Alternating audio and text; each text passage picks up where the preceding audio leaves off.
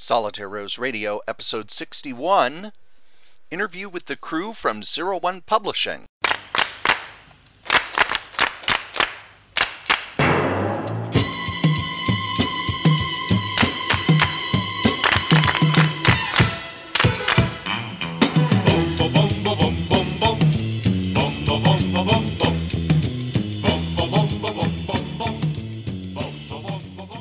I have had the crew from 01 Publishing on before, Rocha, Josh Finney, and Patrick McEvoy.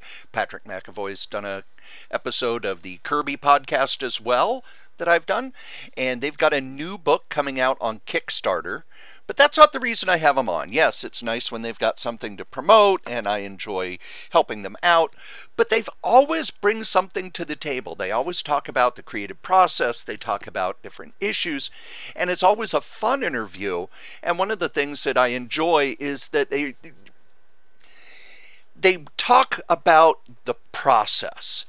Not just the process of creating, not just the process of writing, not just the process of drawing, but the process of starting the idea. And then how do you do a Kickstarter? And how do you do the publishing? And how do you get it done? This is not just a great promo for their book, but if you are an independent creator, you're going to get a lot of stuff out of this interview because they talk about the nuts and bolts of putting a book together and getting it out to people.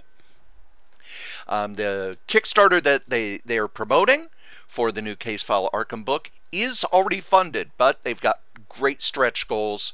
You're going to love this interview. I really enjoy when I sit down to talk with the crew, and I hope you enjoy it too. And you guys got a new book that by the time this goes up, I think probably Thursday if I get Wednesday night free. If not, it'll be next week. But it looks like your book's going to be funded by Wednesday. I hope. Fingers crossed. Yeah. That you can help put us over the finish line and maybe help us get to those stretch goals. I think that's what we're going to do. But what I wanted to talk about first was you guys put in a ton of pre-work before your Kickstarters. And I've seen Kickstarters from people who've been in the comic business for 20, 30 years that either barely make it or don't make it. And you guys, when you come out with something, it just explodes. You've got Twitter and Facebook and everything else, and people are sharing, and you really ramp it up. What goes into the pre-work? Because I know it's not just, there it is. You guys do a lot of prep beforehand. Yes. Well, Kat has this bullwhip. Oh, yeah. Yeah, I got to break that out. Yeah. And then when she's done using it, we get to work because that's just the fun part. Good afternoon, everybody. Well, honestly, besides the fact that we're offering awesome books, we want to give people stuff to talk about. We want to give people things to show and to go ooh and ah and go wow, look at that, and really draw the audience in to the Kickstarters. It's not enough just to say, hey, look, here's my book, back it. We want to give people a reason to back it, a reason to talk about it. And so that's why we have so much on our Kickstarters, not only the Kickstarter itself, but, showing people, like with current, when Case File Arkham, Her Blood Runs Cold, we've got Patrick's amazing artwork. We've got 5 pages up. Well, that's always been a firm belief of mine that if you're going to do a Kickstarter and you're going to ask someone to get behind you, you better have a proof of concept. Mm-hmm. You better be able to show them, yes, these people are up to the task. Or, yes, it's already started. So many of those Kickstarters out there, it's usually a video of a guy looking into the camera saying, it's been my dream to do this, and when you give me the money, I'm going to hire an artist, or I'm going to start drawing it. Here's a concept picture of my character. And, okay, no offense, but if you're going to ask somebody to get behind you, you better give them a really good reason to believe in you. Mm-hmm. And it doesn't matter if it's your first project or your 50th project. there's always going to be that newcomer who's never seen your stuff before, who's never even come across your stuff before, doesn't know how awesome you are, and you're always pitching to that person as well as the people who come back again and again and again, and continually reaffirming to those people as well that you are still, you know, behind the books and you're still offering the same quality, if not better quality, than when they first found you. And one of the other things that 01 Publishing has done is you deliver, and you don't just deliver, oh, you know, we said we're going to put out this book, and we put it out. But the books usually are better than what you say they're going to be. That's because we're obsessed. Patrick and I are perfectionists. We can't help it. Oh, my gosh. The first case file, Arkham, we over-delivered by a dramatic amount of pages. Yes. 45 extra pages. Mm-hmm. Which was amazing. But also, if you're going to be late, you're giving people updates far before the deadline. Whereas, I'm not going to name names, but there's a comic creator out there who had his Kickstarter get funded, and 2 years later, he's still just not answering people's emails and ignoring them and everything. And I bet if he were to start a second Kickstarter, it'd probably draw less money than if I were to stand outside and try to sell tacos. Well, that's the other thing is trust. In a environment where people are giving you money to do your project, they're paying in advance. Trust is everything. Well, when I launch a Kickstarter, I see the people who, the backers as investors. They are investing in the project, and I want to make sure they get their money's worth. And investors in business, they want updates. They want to know what their money went to. They want to know, what's taking so long, or, if you're ahead of schedule, which would be even better. And so, yes, if something comes along, I feel that I owe it to the backers to tell them what's going on, to give them status updates, to, just basically, to make sure that everybody is on the same page, and again, to keep up trust and honestly, transparency. And there really needs to be more of that. And, if I could go at it from another direction, too, because we had a similar conversation on another podcast from another direction, which is that some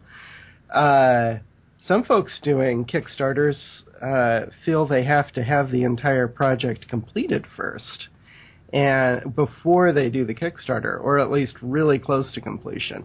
And we don't go that direction either. We've got a really good sweet spot where we have everything planned. We have, our entire business plan of attack. It's all ready to go. We've got designs and art. But I think the way we're doing it is pretty smart, because we're essentially saying, we aren't a big publisher with Hollywood money or something like that, so we need some pre-sales to fund what we're going to do. So we've got that trust with them that they know we're going to do it, but we aren't crazy enough to try to do it all in advance, because I think that gets a more professional product, frankly. They can pay artists like me a good wage. I mean, I'm not getting rich or anything. I'm not getting Marvel money, but on the other hand, they're paying me someday. Someday. But they are paying me as much or more as any independent comic book publisher, and that's because of the way we're doing these Kickstarters. The other thing about the Kickstarter that I'm finding very fascinating is you're not even bothering with Diamond. You don't need to go through Diamond. Mm-mm. You're doing Kickstarter. You're doing Amazon. I think, aren't all of the 01 books available on Amazon at this point? Yeah, every single one is through Amazon. We also distribute through Baker & Taylor, which allows our books to be in bookstores worldwide, actually. I also have distribution through Ingram, so... And digital on Comixology. Yeah, digital through Comixology, definitely. So you're kind of showing that you can get around what I call the current structure. Mm-hmm. Wow. And because your stuff is more aimed at general readers, I think it's a smarter strategy to get into like a Barnes & Noble or a local bookstore rather than try and make it through previews, because when I pick up previews, it's an ugly catalog that you can't find stuff in. It's daunting, that's for sure. The sheer number of comic book store owners who have flat out said, I don't even read anything beyond DC and Marvel in the catalog. After that, I just throw it away. Yeah. Mm-hmm. Why bother? And that is the thing, is previews, it does serve a function, but it primarily is for comic book stores and comic book store owners. Comic book stores, I love LCSs. I love doing business with them, but they are only one part of the market. There's a vast amount of the market that I think a lot of comic book people who do it on their own don't touch, because they have it in their mind that Diamond is the end-all be-all. And really, it's not. There are tons of ways to get your stuff out there, to get it seen, to get it into stores without previews. Especially if you're trying to reach new audiences. Mm-hmm. Yes. And your books, like World War Kaiju and the Tales of the Cthulhu Mythos, and now the two Case File Arkhams, to me, those are very mainstream books. Oh, really? They hit, they hit people who are going to go through a bookstore. Oh, I like detective novels, or I like horror novels, or I like this, or I like that. Whereas comic shops, Joe and I love them. We talk about them all the time.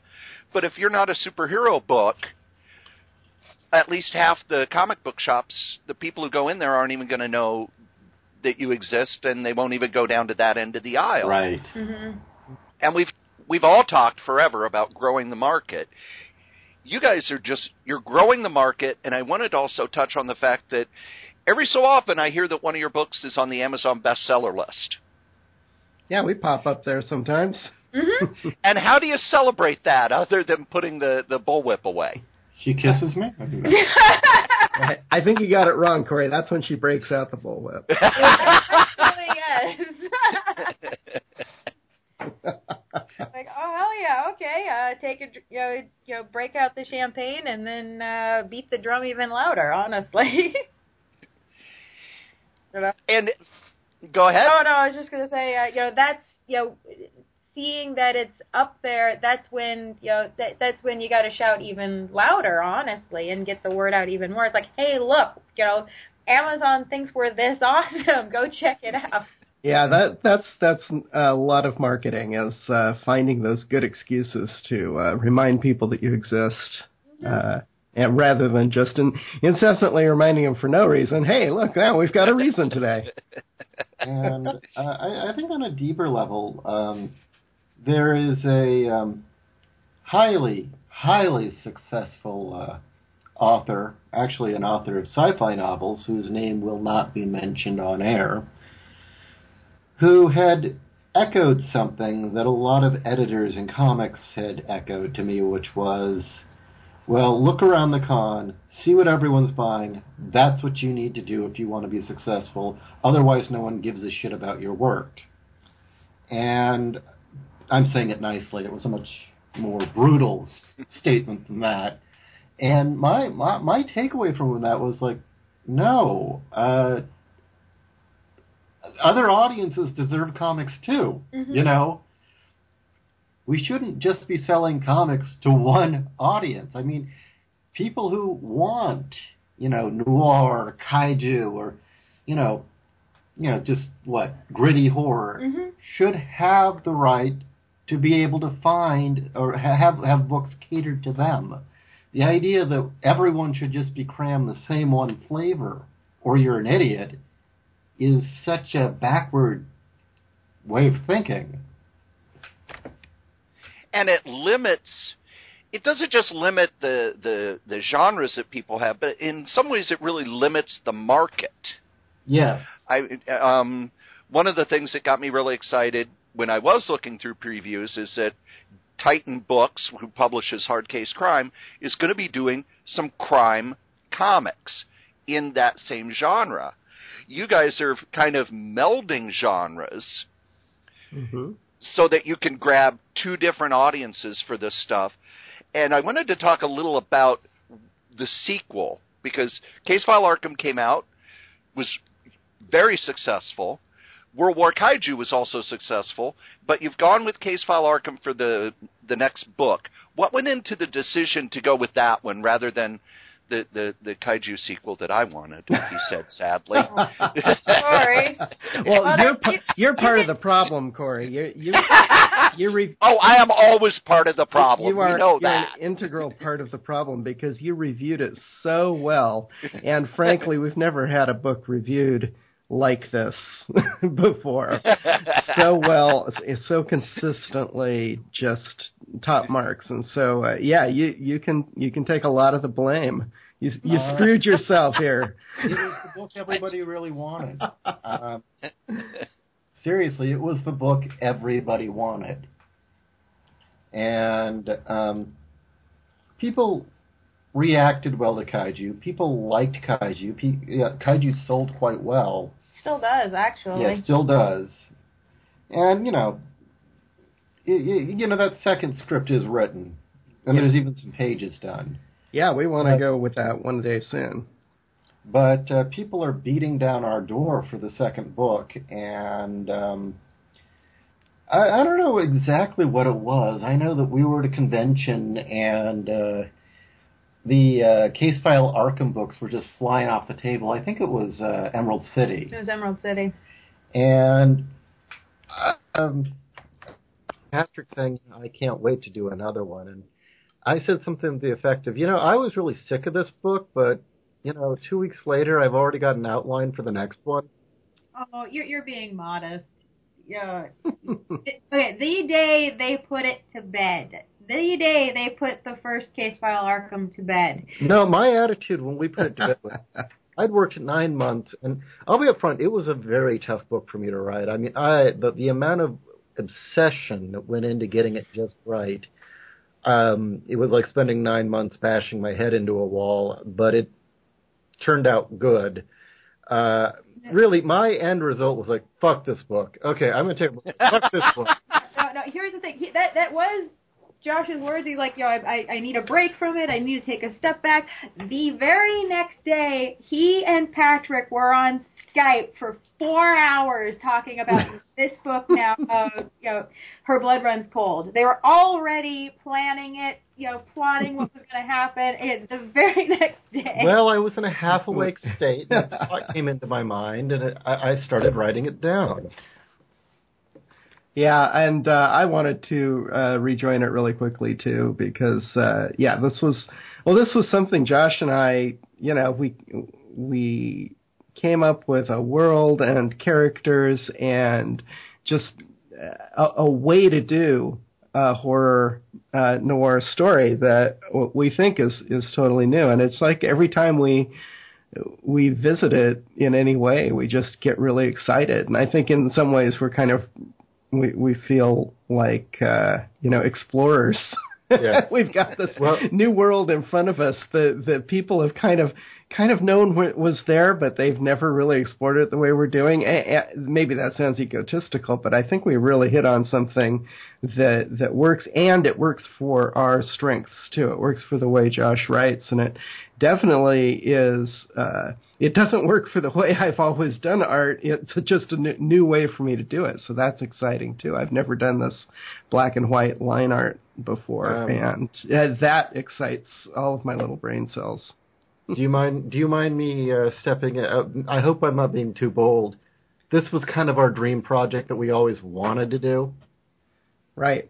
Yeah. I think so. Because I had wanted to do something period and with detectives and horror and that sort of thing before.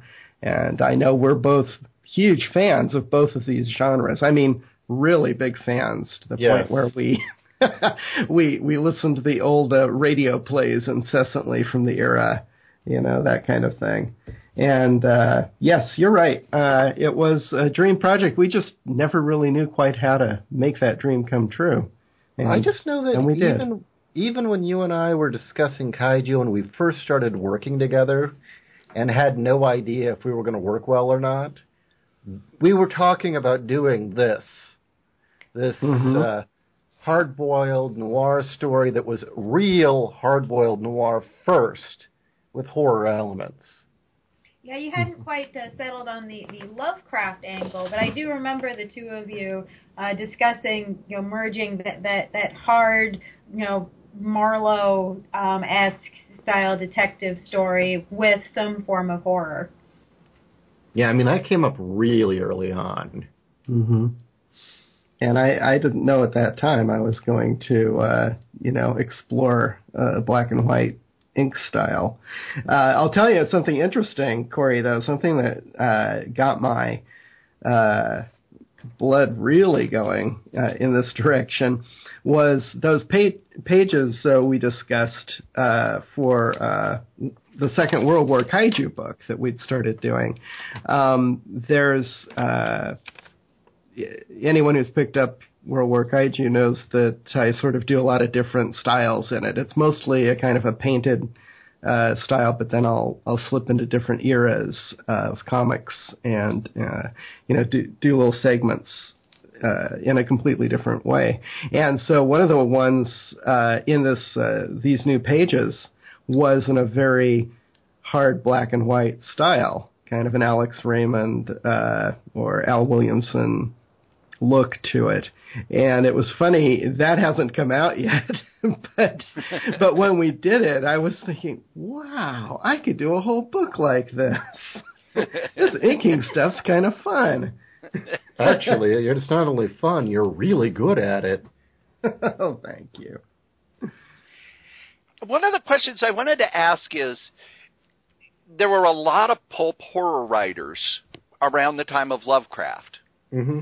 Why do you think it is that Lovecraft still resonates while everyone else faded away from that time? Even writers who were far more popular in the pulps and in pop fiction dime novels, they've all sort of faded away, whereas Lovecraft seems to never really fade. Well, Howard It always remained. seems to permeate.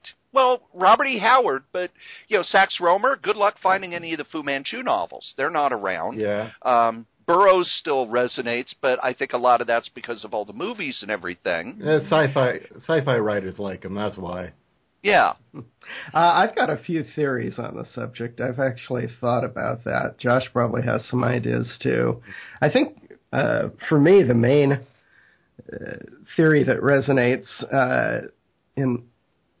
in my mind, at least, is the idea of timelessness, and that is that his stories are not horror of that era. They're horror that can exist outside of that era completely, and so it ages very well from that point of view. But also, I'd say his prose style was anachronistic even in the 30s.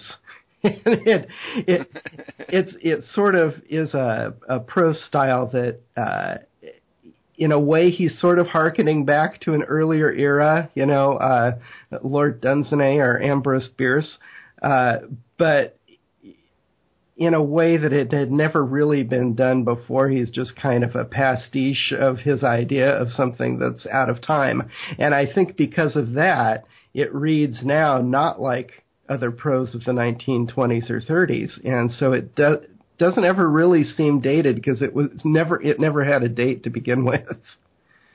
I would also say another reason that Lovecraft has endured is probably three things. And first and foremost is he, more than anyone else, was really the first writer to revolutionize or change the concept of what horror is. Prior to that, Western horror was always from essentially kind of a Judeo-Christian mindset of, the monster, good and evil, the monster gets slayed, the battle of the devil, and it always kind of had that sort of underpinning to it, that sort of set of morals and thematic arc. And Lovecraft was the first to really, on such a broad scale, come in and embrace this world where the old religions really began to cease to function. And I mean, I believe that's one of the reasons he is so popular today, is right now we're at a time in which the old religions are at incredible odds with the world and the world we live in. Science was demystifying God and, explaining the universe, and industrialization had changed so many things, and there was so much uncertainty. And at that point, he really spoke to this fear that you didn't matter, that time was forever, time would go on, you're a blip. And he was also this, he wasn't just racist, he was scared of everything. He was terrified of everything, and was certain everything was going. He was panphobic. Oh, yes, he was. He was sure everything was out to get him, and it was expressing that kind of fear and that doom he felt in his work. That was one of the reasons it endured. And these ideas were incredible. He'd put together this sort of atheist pantheon of gods, alien gods, and beings that weren't didn't really fit into the concept of angels and devils and demons and a creator god, and none of that really fit into the world he'd created, and often flew right in the face of it.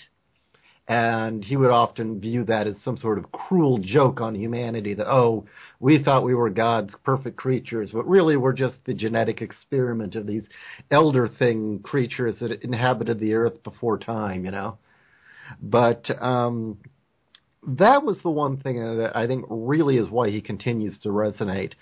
That said, he may have been utterly forgotten if it hadn't been for the fact that so many writers liked him and then took his work and gave it their own spin.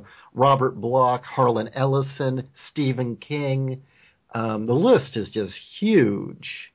And, just about every 1950s and 60s movie at some point robbed him blind. So... Well, he very famously was kind of the first open source writer. Yes, by accident. He did, because I've heard that he didn't want the copyright on this mythos, or that it was accidental. Either way, even Robert E. Howard used the Cthulhu mythos. Yeah, other writers at the time used it. He and Howard were huge correspondents with each other by mail, and he told Robert E. Howard, go right ahead and use my mythos, and he did very well. I think in some ways better than Lovecraft, because to me at least, I don't know if everybody has this thought. Robert E. Howard was a far better writer of prose and of plot than Lovecraft. Yeah, I would agree, and I think Howard also. One of the things that has helped him, his work, other than the fact that he got on with some really good marketing people long after he died, was everything had an immediacy to it. There was no wasted words in anything I've ever read by him. Now, when other people add stuff, it doesn't work as well, but Howard his work almost reads like he doesn't have enough time to tell the story. He's the anti-Lovecraft in many ways, because Lovecraft sort of invites the reader to, roll these sentences around in their head and try them out on their tongue and just slowly absorb a story, whereas Robert E. Howard just hits you over the head with the action, even when he's being creepy. Now, one of the things I also wanted to ask about, 01 Publishing's been around for a while, and I wanted to bring Kat into this. When you started 01 Publishing, you kind of had a vision, and over the last year there's been a lot of growth. Has this been part of the plan, or is it growing faster than you thought it would? Actually, I am very happy. In my mind, we're right on schedule, actually. The idea behind 01 was that we would always grow every year, adding more and more people, or at least more and more titles. And my one rule was that quality could never be sacrificed. So, it didn't matter, for some reason, we could only afford to do, like, one or two titles a year. Well, as long as the quality was the same, that was all that was important. And I am so happy that we are being able to grow, and like we've added Nicole Cushing to our catalog. Nicole this year won the Stoker Award for her book, Mr. Suicide, and we are very happy to have been able to bring her on. We're publishing her book, The Sadist Bible, which actually we'll be launching a Kickstarter for at the end of this month. So, wow. So you're going to be on all the podcasts again? Oh, yes, definitely. It's a prose book, actually. So we do prose as well as graphic novels. But I love this book because of the reactions that people have with it. Nicole Cushing, Goddess of Darkness. Yeah, Nicole pushes boundaries so beautifully and makes people uncomfortable in ways where everybody I've ever had come back to me talking about her book, which is very blasphemous. It takes place in Indiana, in a very religious area. And everybody has come back disturbed but wanting more. And I think that you can't ask for better reactions like that. Well, we asked for, I asked her, I said, send us what no one else will publish. Yeah. Yeah, that was the thing. It was like, what won't people touch? And just fell in love with it. And I'll admit, even myself, I had a very strong reaction to it when I first read visceral. it. A very visceral reaction, and it's one of those things where it's like, if I'm reacting to it, I can't turn away. I have to publish this book. Really, the I don't know, she's kind of begrudgingly began to accept this title or comparison. I don't know why. I mean, I would say that her material hits that same nerve that early Clive Barker did with Hellbound Heart. That nobody since, including Barker himself, has really been able to hit that sort of just, sex, sadism, death, love, just gut-wrenching. And, there's actually very, very little gore in either book. Actually, Sadist Bible doesn't have any gore. Yeah, people read it and think there is because they come back so warped by it. But it's all ideas. Mm-hmm. And that is the thing. It is 01. Our motto is no safe space. That's exactly it. We want to push buttons. We want to make people question and feel things and push boundaries. And I think both books, Sadist Bible, again, in a very visceral way, and both Case File Arkhams, I think, push boundaries because with Case File Arkham, it is a hard PI noir story, but it also explores those really dark areas, and it's not... Well, it is a noir story. Yes, but what I love is both you and Patrick, you don't pull punches. I mean, I don't think I'm giving anything away here. In the first book, Nightmare on the Canvas, yes, I have to start referring to them by their story titles now. It's great. Yes, it is great. Nightmare on the Canvas borrows from Pickman's model, and the scenes where Pickman is setting up his models for his paintings, if you're familiar with the original Pickman's model story, you two don't pull punches with him setting up those scenes, and they are quite horrific. I've had at conventions, even the most diehard of horror fans, flip through the book, see that, and kind of go, whoa, and immediately turn the page so that no little children can see it. But they buy the book. Yeah, they do buy the book. Our motto is, why show a dead baby if you're not going to have somebody eat it? Exactly. Exactly. But, the thing also is it's sparing. you never get numb to it because it is sparing. Yeah, it's not a grindhouse horror. Yeah, if you're film. going to see something, it's because something bad happened. And there's a reason behind This isn't it. Hostile or... No. Yeah. And visually, I've tried to, as much as you can in a comic book, because obviously the images linger in a comic in a way that they don't in a film. But my favorite horror films have, little bits and pieces of the horror kind of flashed in for a few frames.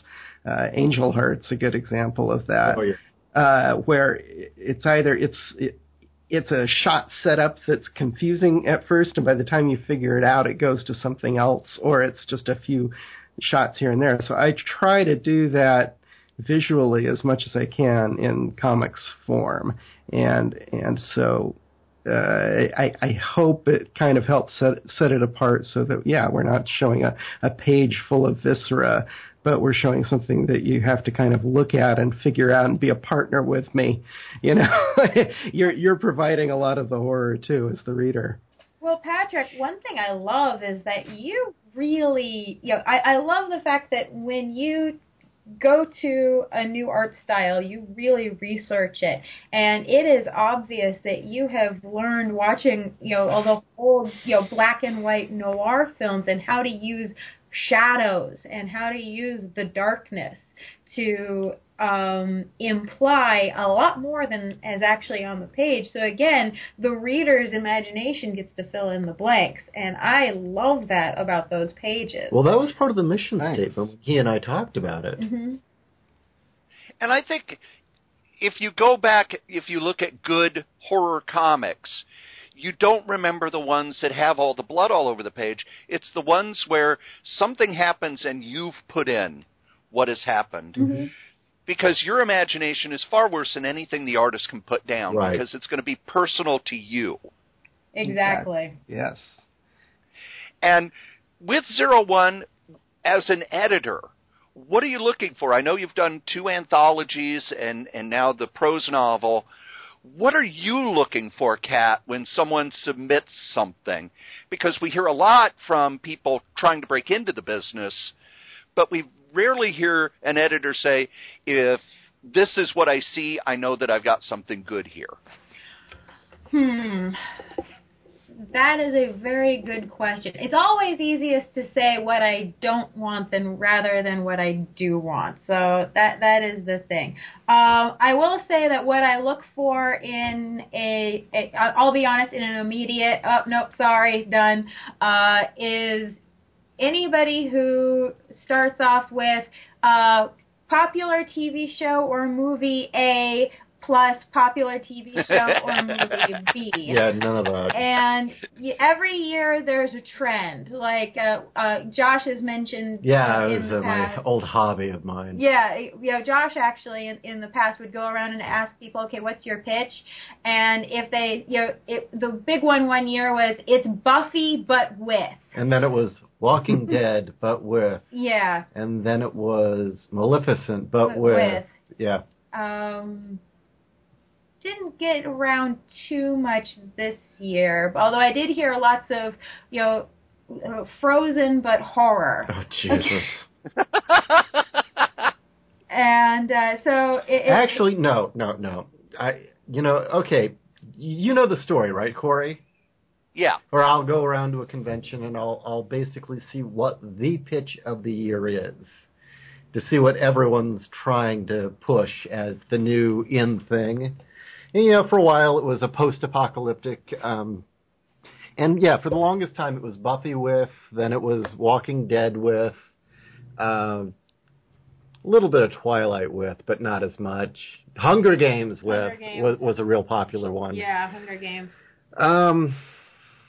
Well, screw it. I'll offend people. This year the pitch was, my character's trans. Yep. That was the pitch. Yeah, that kind of surprises me that it's not some, because when I look at the pop comics now, and I look, just looking at Facebook today, 2 companies have announced we're going to have a shared superhero universe. Oh. Oh. That trick never works. Well, and you got Valiant, which, has been pushing their universe now for almost 5 years, still not gaining a lot of traction because I don't want to buy 8 books. I don't want to buy 9 books. I want to buy a book. Even, when you look at movies, well, we're going to do the Universal Monsters in a shared universe. We're going to do this in a shared universe. Monster Squad? Yeah.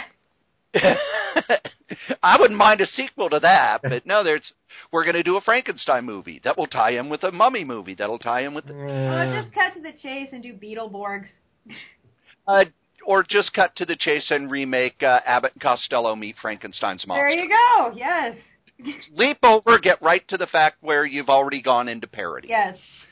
Well, you had asked what 01 is looking for, and I've done a fair amount of, it's Kat's company. She runs the show. She's the editor-in-chief. I'll be honest, Josh is my talent scout. I do most of the scouting. And the way that I like to put it is that we're looking for vivid, visceral fiction, something that has a kind of high-on style. We're not a big fan of utilitarian prose. We'd like it to be heavy on style, hence we like noir, for instance. And a diversity of ideas. We don't want people who play it safe. Mm-hmm. And we don't even care if we agree with you or not. It should never be homogenous. No. We should be challenged. Well, again, Sadist Bible. Quite frankly, I felt ill the first time I read it. And it's like, I have to publish this because I got that reaction. Well, and it was good. It wasn't good. Garbage. But. No. But that's the thing is, yes, we don't even have to agree with what you're saying. Just tell a story well. An era in which everyone is so hypersensitive about playing, safe spaces and not offending everyone and having, the diversity buffet of token characters. It's like, no. Tell your story, tell it good, challenge the reader. Don't worry about any of that. Mm-hmm. I think the books that resonate are the ones where someone just wants to tell a story. Rather than how many of these movies that are supposed to be big tentpole movies have come out in the last 3-4 years that have flopped. I always point to Green Lantern. Mm-hmm. Green Lantern's going to be the start of the DC universe in movies, and we've got, we're planning out a quadrilogy and this and that. But when you watch it, it's a pilot for a TV show, and I don't want to pay $15 to watch a pilot. No. Especially when I don't know if the next episode's coming out. Yeah. Pilots are for you. They didn't even used to show pilots on TV. It would be you give it to the network watches it, says, okay, there's enough there, we could do a series. I always point to the Munsters. You ever seen the original Munsters pilot? Different actors, different feel, never saw all that. of that. But I have, there's of course, the famous Star Trek, how the pilot isn't the pilot. Well, it's canon, though. Yeah, it is canon, but that's because they then worked it in. Yeah, that two-parter. Yeah, that's a good point. And it's interesting how much they changed in that one. Yeah, Green Lantern is a good example of something where they were just trying to shove a tent pole down our throat. Ooh, that sounds sexual. Let me put that another way. Yeah. Hold on. That's probably, let's see. Let me go. Tent pole down your throat. Now, that webpage is still free. Oh, okay. Well, that's definitely the pull quote for this interview. I think that was one of the things that I liked best about the first Case File Arkham. Yes, it's a first book. It didn't feel like a pilot. It was a complete story. Yeah, it was intended to be, too. The idea with Arkham, Case File Arkham, is, there is a linear timeline, but each story should be a standalone case. You can come in at any point. These are, just like the detective novels. You don't need to follow the series, although we'd like you to. I wonder if after all this talking, we should explain the concept a little bit, just from, a mile up, the concept. The elevator pitch. Well, not even the pitch, but I'm just gonna, since we've just spent 10 minutes trashing pitches, so. There's a difference between a pitch that's it's like Captain America, except he's from England. Yeah. And when you go, I often tell this story. The first comic, not convention, but retailer summit I went to, there was Don Simpson, Megaton Man, Border Worlds, and of course Wendy Whitebread, Undercover Slut. I have to work that in as much as I can. But he would be there at his table, standing in front of his table, in a suit, and if you made eye contact, you were going to find out about Border Worlds. And by God, when you left, you were ordering Border Worlds. So let's say we're walking by your table right now. We look down, we see Case File Arkham, we see the 5 pages. Sell me this book. It's detective noir meets H.P. Lovecraft horror, and it is a world where Chandler wrote Lovecraft's fiction. Yeah. What if Chandler wrote stories in Lovecraft's world? And I'd like to step back then and say our concept was that we wanted to do something by Lovecraft, but both Josh and I were kind of hesitant to do a story where the hero is always fainting and going insane. And then it occurred to us that our other, big love was detective noir, hard-boiled detective fiction where, if one of Chandler's characters saw a tentacle creature, he'd fill it full of lead. Marlowe would not faint. Lovecraft characters, the story happens to them. They're very much not active participants in the world. The world happens to them and then they die or they go insane. PI fiction, noir, it's a very masculine genre. These are guys who are just going to put their nose right in the center of the action, whether it gets them killed or not. They are going to drive that story forward.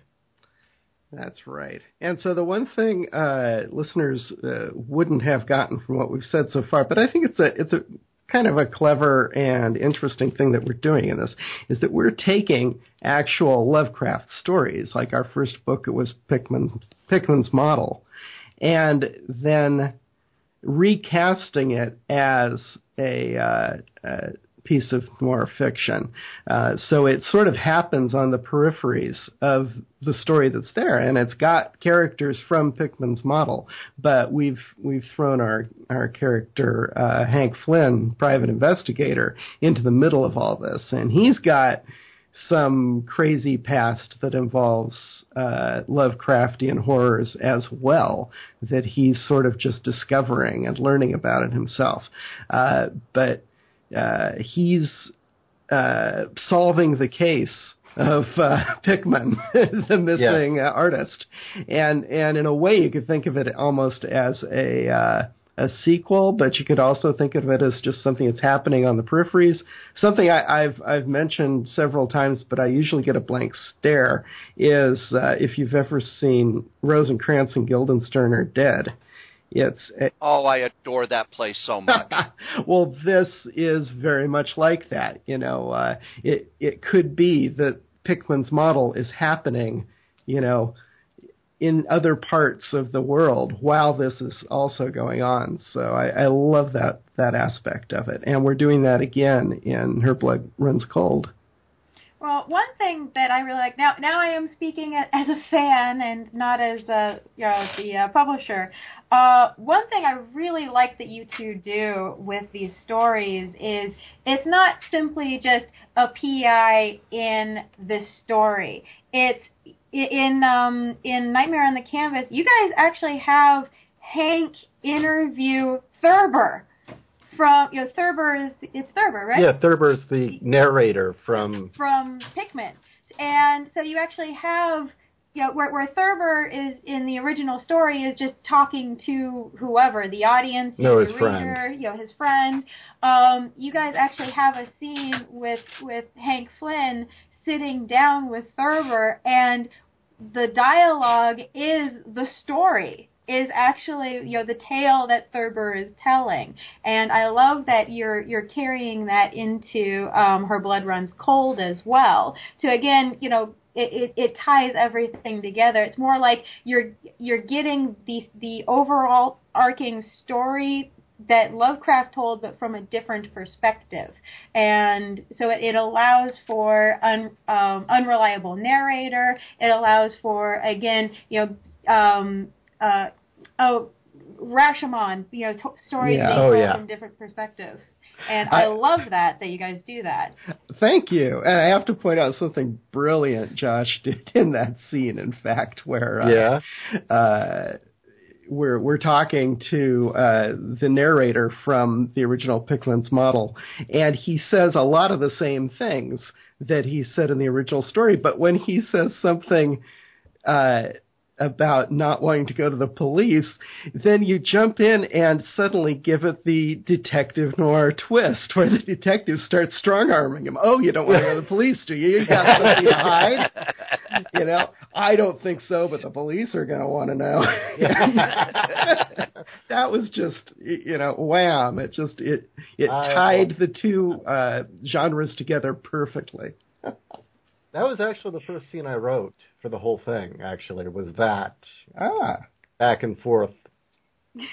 That really worked out great. And I'm finding with this next one that it's I'm doing a similar thing where one of the first scenes I'm having to put together is taking the narrator from a thing on the doorstep and having Flynn talk to him. And what do we get from him? What do we don't? What else goes elsewhere? But, yeah, just two genres go head-to-head right there. Mm-hmm. And, again, I not to toot our own horn, but I'm already sounding like a brass band. So, I think we're doing that, blending these two genres better than in a way that nobody's ever thought to do before. I think so. Well, again, at the core, it was really important to me to make this play and feel like it really did come from the 40s. Like it was a 40s noir film written and shot in the 40s that just happens to have Lovecraft elements. In my mind, it is a noir story first with horror elements in the background. The Lovecraft PI thing has been done a lot. And supernatural PI has been done a lot. But almost always, and I've said this in a lot of interviews, it almost always comes off as less a PI and more of a monster hunter thing or a Buffy thing. Yes. Or the PI is a wizard, or he already knows about all this. Flynn doesn't know anything about the supernatural. He doesn't know. This is all a shock to him. Mm-hmm. One of the things I was going to ask Josh, if you're doing a done-in-one book, your character is on a journey. They start here, they end here, they change through the story. Yes. When you do a series of books, there are many ways to do that. For me, my favorite series is the Travis McGee series. Travis doesn't change through the books. And it makes it hard when you read the books in rapid succession because you're like, wow, this guy's had a whole bunch of horrible shit happen to him.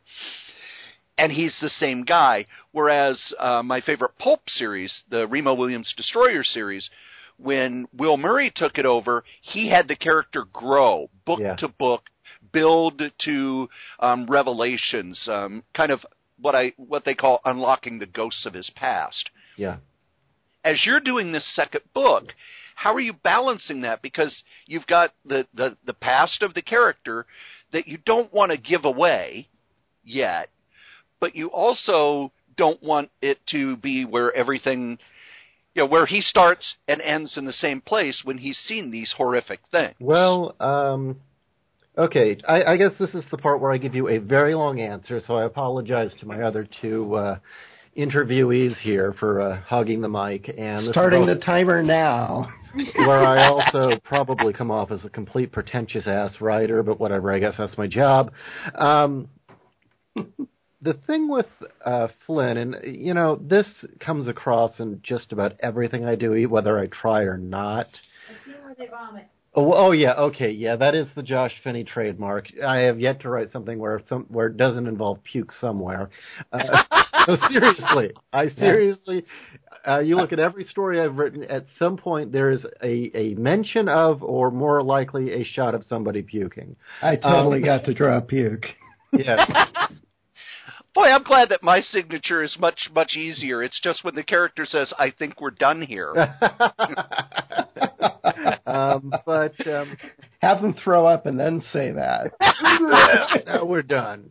But getting into the character of Hank Flynn, the PI, he's a war vet, and I really wanted to honor the fact that the experience of the young men in World War II were intense. They went to war as boys. They didn't really experience the teen years that they should have gotten, and they came back to a world that was totally changed. Everything was different, and it was a theme that shows up a lot in the original noir films. Is these guys thought, we were making a better world. I mean, I just watched Key Largo a couple nights ago, and the guy, Bogart, almost all but says, we were going to war to get rid of people, gangsters like you.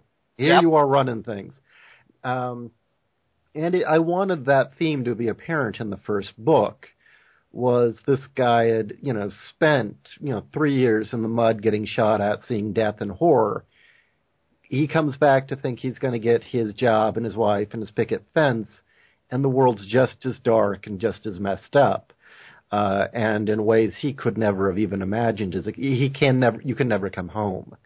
So that your listeners know, at the age of 19, Josh Finney, the writer, was caught in an act of random violence. Somebody went berserk in Riverside, California, started shooting, and I got shot. I took a bullet in my back. It got stuck in my stomach and was pulled out of me. And I'm not even going to claim I know what it's like to go to war. What I experienced is nothing compared to what those boys did in World War II. But my own journey of having to come to terms with that no safe space, that, at any moment, it could all be pulled away in 5 seconds, and that there is really nothing you can do to prepare yourself. I mean, you can prepare, you can think about it, but at the end of the day, it's out of your hands. And your sense of what is normal is ramped up to 11 and has no place in day-to-day society. On that level, I came to kind of relate to his struggle, and I put a lot of that on the page for Flynn. Just his is a lot worse than mine could ever be. And so in that sense, the post-traumatic stress, the symbolism in that going on was kind of part of his journey, was finding his new normal, his new state of grace within this city that's a lot darker and a lot more screwed up than he ever knew. And, along the way, he meets this incredible woman. I mean, just an amazing woman who's brilliant, strong. He way underestimates her on that journey.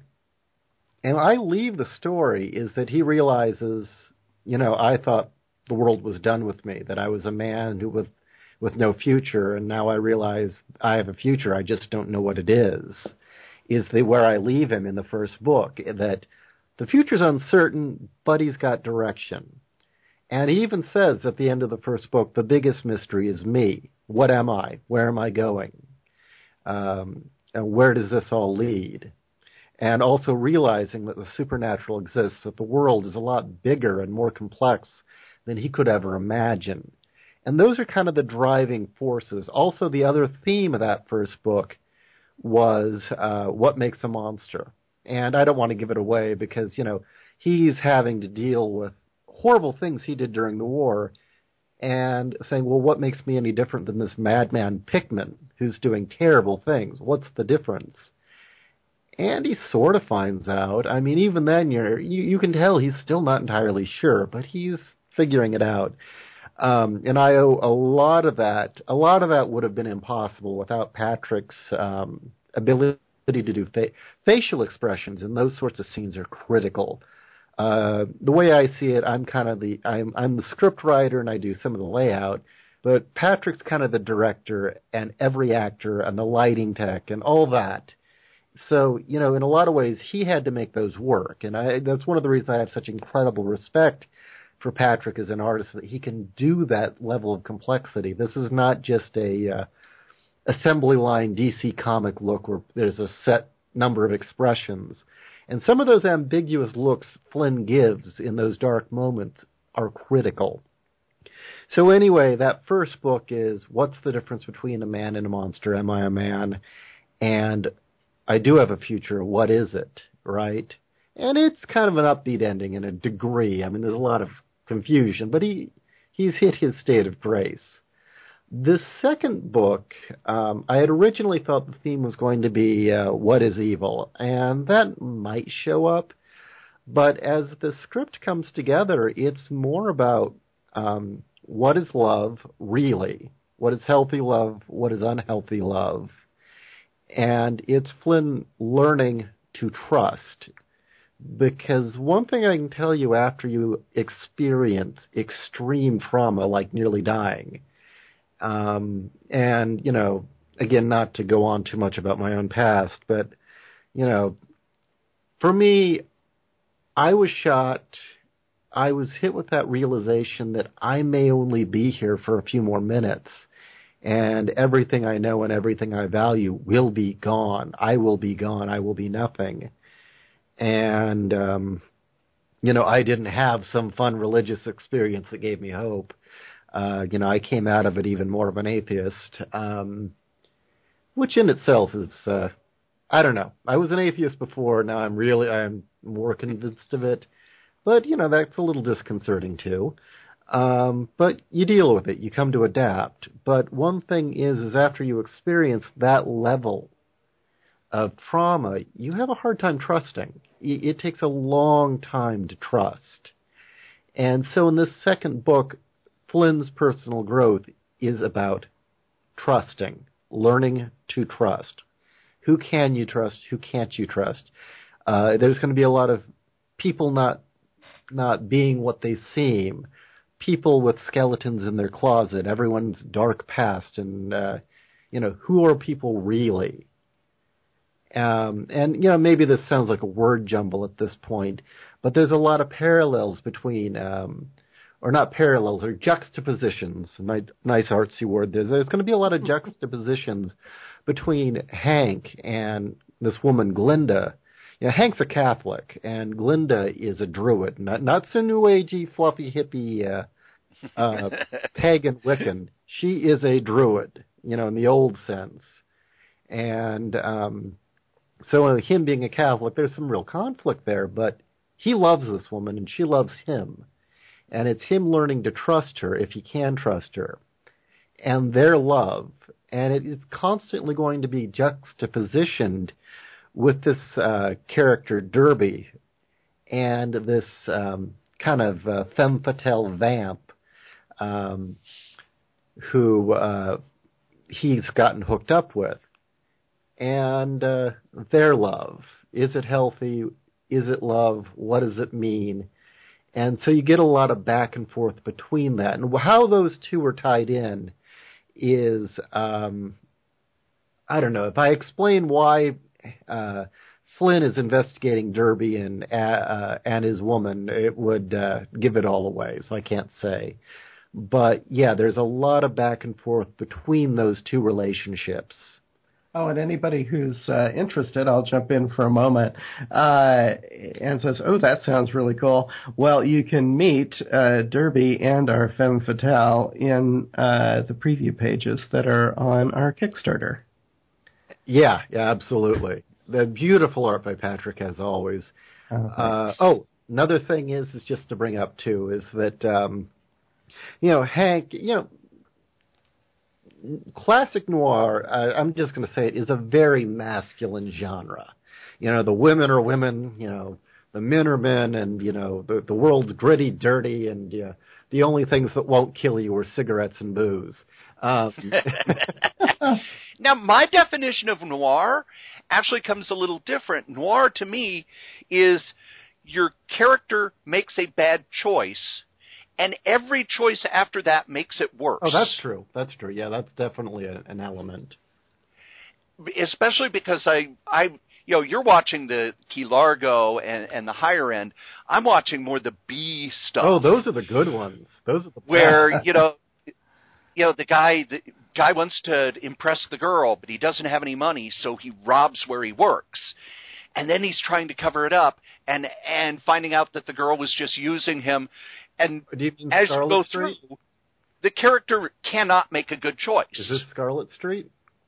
With actually, it was one of the hard case crime novels. Oh, okay. I can't remember. But they all seem to have that same sort of thing where you're fucked. No matter what, you're going to make the wrong choice. Like Detour. Yeah. Yes. Yeah. One of my favorites. Well, that's true too. That for murder. Yeah. Yes. That is definitely an element. Is you're fucked.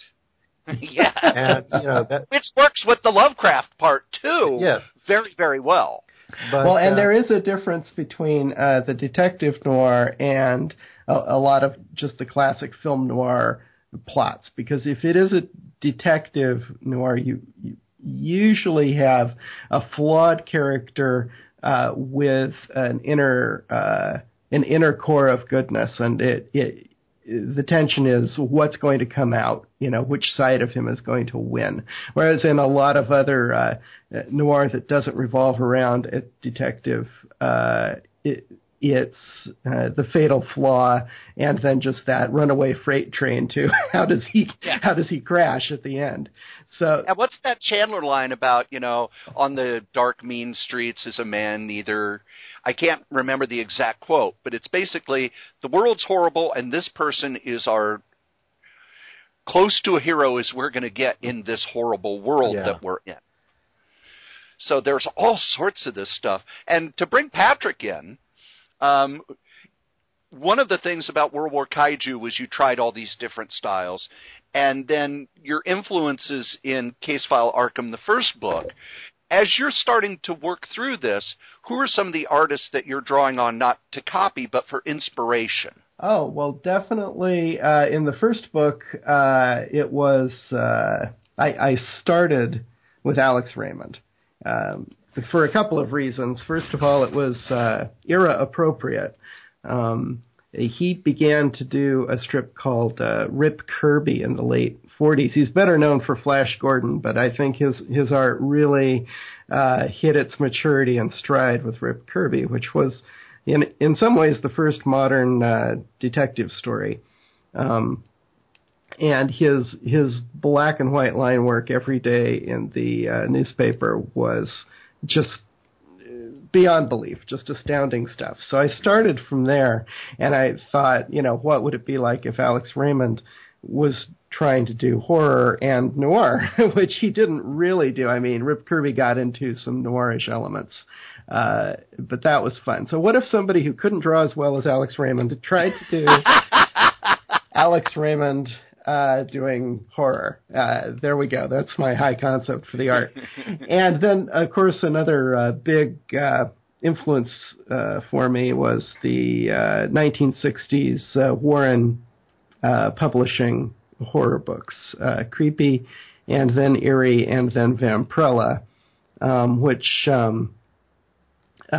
just featured a plethora of great artists, and a lot of artists from the EC era only being reproduced without the garish color and on larger pages. So a lot of it was amazing work. Joe Orlando and Frazetta and Al Williamson. And so those were large influences as well. And actually, Al Williamson, probably about a quarter way through Case File Arkham, the Williamson influence became a lot more prevalent, especially when I got into the battle sequence. For some reason, I started channeling a lot of Williamson line work, and that's that's kept up throughout. Of course, I like to think I add a lot of my own stuff to this. It's not like I'm aping anybody. I'm just using those as jumping off points. And now in the new book, I'm getting a little bit away from the Alex Raymond classic solid black areas and doing more shading that's probably a bit more in the vein of Barry Windsor Smith. So I'm using more decorative hatching lines, and that's coming in pretty nicely too. And I'm using more hand-drawn textures. In the first book, I was having a lot of fun with using Photoshop to come up with brick textures and things like that. And I'm still going to be doing that in book 2, but I'm having fun just hand-drawing more of them. So that'll give you a rough idea of where I'm at with the art. Well, we've gone over an hour, so why don't you guys do the sales pitch? Let them know what they can get, what the stretch goals are, and do the hard sell. Come on, you're on the Tonight Show. Jimmy Fallon's made you play beer pong or whatever stupid thing you've had to do, and now you get to push your upcoming project. Are you tired of reading books for kids? Are you tired of stuff that's just blatant pandering and jumping on bandwagons? Do you want something that's hard R, that's interesting, that's engaging, gripping, and intelligent? Buy this book. Cat. Oh, I didn't know where you were heading with that. That was a good ending. Yes.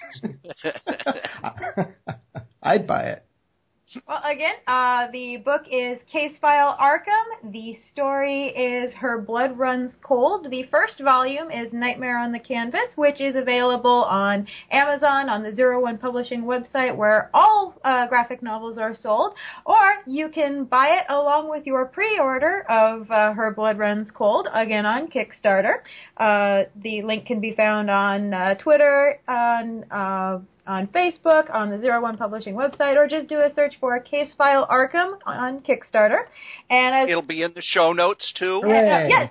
Thank you. And as far as incentives go, because we don't just offer, the generic stuff for incentives. We like including things that are artifacts of the world. If any of your listeners, Corey, were part of the World War Kaiju Kickstarter, you'll remember, we had, postcard correspondence with the characters and other things like that. Well, we've continued that tradition with Her Blood Runs Cold with Case File Arkham, where you can actually get a shot glass, a book of matches, and a cocktail napkin from the Carcosa Lounge, which will appear in this book.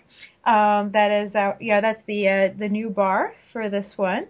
In fact, the exclusive yellow room is featured quite prominently in this book. As well, you can get Patrick to do artwork for you. Patrick is going to be offering sketch commissions, as well as special sketch book plates. Josh, in fact, is going to be sketching a couple of book plates himself. And both Josh and Patrick are offering their own personal private, 1-hour session classes through Skype. So artists out there or writers out there, if you wish to talk shop with both Patrick and Josh, now's your chance. I'm looking at some of these. You've got the Ultimate Patrick McEvoy collector's set, which has the book, the poster, pin-up prints, another print, a print of old Squidface himself, 2 sets of mini prints, a detective badge, a business card, a bookmark, a book plate, behind-the-scenes PDF, avatars. You guys load it up. You load it up when you do this stuff. Well, again, our backers are our investors, and we want to make sure our investors get their money's worth. It's not just that we want you to get your money's worth, but we also want to make it very clear that if you're going to invest in the project beforehand, because so often with these Kickstarters, and we've ran into this into the past, is how many people say, well, I'll buy it after it funds. Well, we want to make sure if you help us before it funds, if you're going to actually be part of the Kickstarter, you're going to get stuff that no one else can. Yeah, this is all Kickstarter exclusive. And on some of the high-end stuff, you better hurry up, because I'm looking, some of them have already actually sold out. Let's see, the Custom Ink Sketch Commission has sold out. There's only... for the session with Josh, there's only one left. So there's a lot out there. Head on over, hit that Kickstarter. The first book was amazing. We gave it a solid review, loved it on Crazy Comics and Stories, and I have no doubt that this one will be just as good. Thank you. So thanks, guys, and we'll hear from you again soon. And there you go. That is my interview with the crew from 01 Publishing. Look at the show notes to see where that Kickstarter is. You can just go ahead and click on it. You can also click on the link for 01 Publishing, because they've got a lot of great books out. If you have not picked up World War Kaiju, you should do that. If you have not picked up the first Case File Arkham book, you should do that as well. Everything they publish, I've enjoyed. They're putting out good quality product, and I think it helps that they're not whipping stuff out constantly. They're taking their time and putting together good work. A couple of notes about the podcast. If you have not heard on other podcasts, I had a few announcements. The first is that Solitaire Rose Radio is going bi-weekly. That means this week you get Solitaire Rose Radio. Next week you get Novelcast, starting a new novel called Do the Job. It is a detective novel set in the world of professional wrestling in the late 80s. I really hope you'll go over and subscribe to that. Then next week will be another episode of Solitaire Rose Radio, and they'll go back and forth. The other big announcement that I made at Lion Con was that Joe and I will be starting a new podcast, and I will actually be doing some episodes without Joe, and we haven't decided on a title yet, but the title I'm starting with is Series in Review, where we kind of go over comic series, mini-series, long-running series, and we do DVD commentary on the issues as they come out. I've got some really fun stuff planned, and it's going to be starting sooner than you think. So look forward to that. The last announcement that I have made is that I am done with conventions. I have retired from the convention circuit. I did it kind of as a podcaster for a couple of years. I've been going to conventions for years and years and years, and I have decided that for the time being, I am not going to be going to comic conventions anymore, either as a guest or as a participant or as a attendee. I'm taking a break so that I can concentrate more on the podcast, concentrate more on my creative work.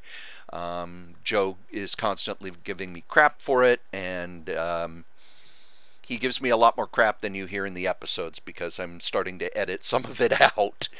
But so I would prefer that you email me. You could go ahead and email me at solitairerosenetwork@gmail.com rather than come to meet me in person. So we've got a lot of stuff coming up, Crazy Comics and Stories. We're barreling toward episode 300. Episode 300 is coming. Solitaire Rose Radio, we're actually barreling toward episode 100. Novelcast is about to start its third novel. So we got a lot of big stuff going on here at the Solitaire Rose Network. I keep promising a new podcast and not just the series in review, but it looks like I have signed a new podcast that I will not be involved in. I know I've said that a couple of times, but this one looks like it's actually going to happen. So lots of stuff going on. Want to thank you for listening, and we'll be back soon with more stories. Yes, here at Solitaire Rose Networks, we have ads. That's right, we have ads. Just like every other podcast. Come on, it's okay. Our first advertiser is our longest running advertiser, and that's DreamHost.com. DreamHost.com is the best, bar none, web host all over the interwebs. You could go to other web hosts. You could go to the ones that have big ads on TV and everything, and they're not going to give you the service, the dependability, and the reliability of DreamHost. Head on over to DreamHost.com, use the code CRAZY, KRAYZ, and get $20 off your first year of web hosting. Another of our sponsors is Dollar Shave Club. Dollar Shave Club has great blades at low prices, and let's face it, you gotta shave. Head over to shaved.by/C19DC. Get you some blades. They're wonderful. I use them. I use all of our sponsors. Matter of fact, head on over to crazycomics.com. Over on the right-hand side of the page, you'll see all of our sponsors. Bombas, Grays, Flaviar, Dollar Shave Club, and DreamHost. If you would like to advertise on any of the podcasts in the Solitaire Rose Network, you can. Just email solitairerosenetwork@gmail.com, subject advertising.